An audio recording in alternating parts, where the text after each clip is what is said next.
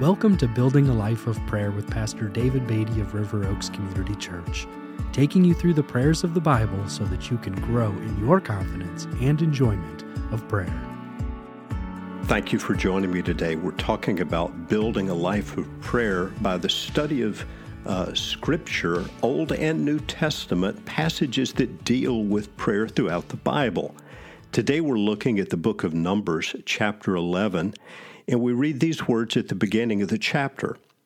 And the people complained in the hearing of the Lord about their misfortunes. And when the Lord heard it, his anger was kindled, and the fire of the Lord burned among them and consumed some outlying parts of the camp. Then the people cried out to Moses, and Moses prayed to the Lord, and the fire died down.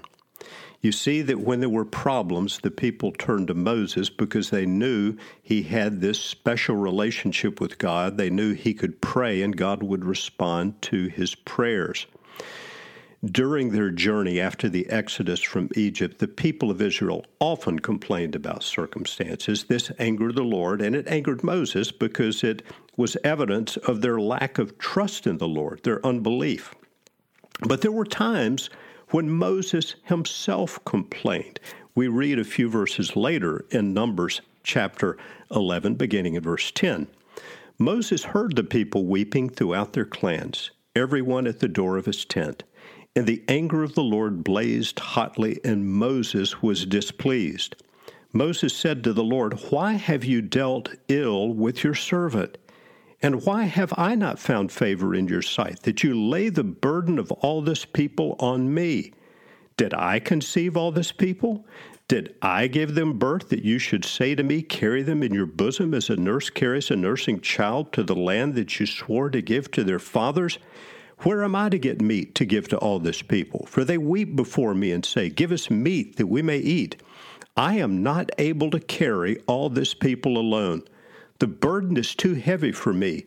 If you will treat me like this, kill me at once if I find favor in your sight, that I may not see my wretchedness." Wow, this was quite a complaint by Moses. We might call this a lament. And lament is a fairly common type of prayer found in Scripture, particularly in the book of Psalms. Now, did God rebuke Moses for this lament, for this complaining? No. God gave Moses a solution. The very next verse says, "Then the Lord said to Moses, 'Gather for me 70 men of the elders of Israel, whom you know to be the elders of the people and officers over them, and bring them to the tent of meeting, and let them take their stand there with you. And I will come down and talk with you there, and I will take some of the spirit that is on you and put it on them, and they shall bear the burden of the people with you, so that you may not bear it yourself alone.'" God gave Moses a solution. Now, here's the lesson, I think, for us in this passage. There are times when it is okay to lament to the Lord. Again, many of the Psalms in the book of Psalms are lament psalms, and they are inspired by God. A lament is essentially a complaint. God is not threatened or offended by this, but we must remember when we bring our laments, our complaints to God, that He is good, He is holy, He is all-wise, and we are not. The lesson for this is that we can come with absolute honesty before God. We can share with Him our burdens. We can share our complaints. When we go through suffering, it is okay to lament. God can handle that. But when we lament, we must always lament with trust in the one who is completely holy, all-wise, and eternally good.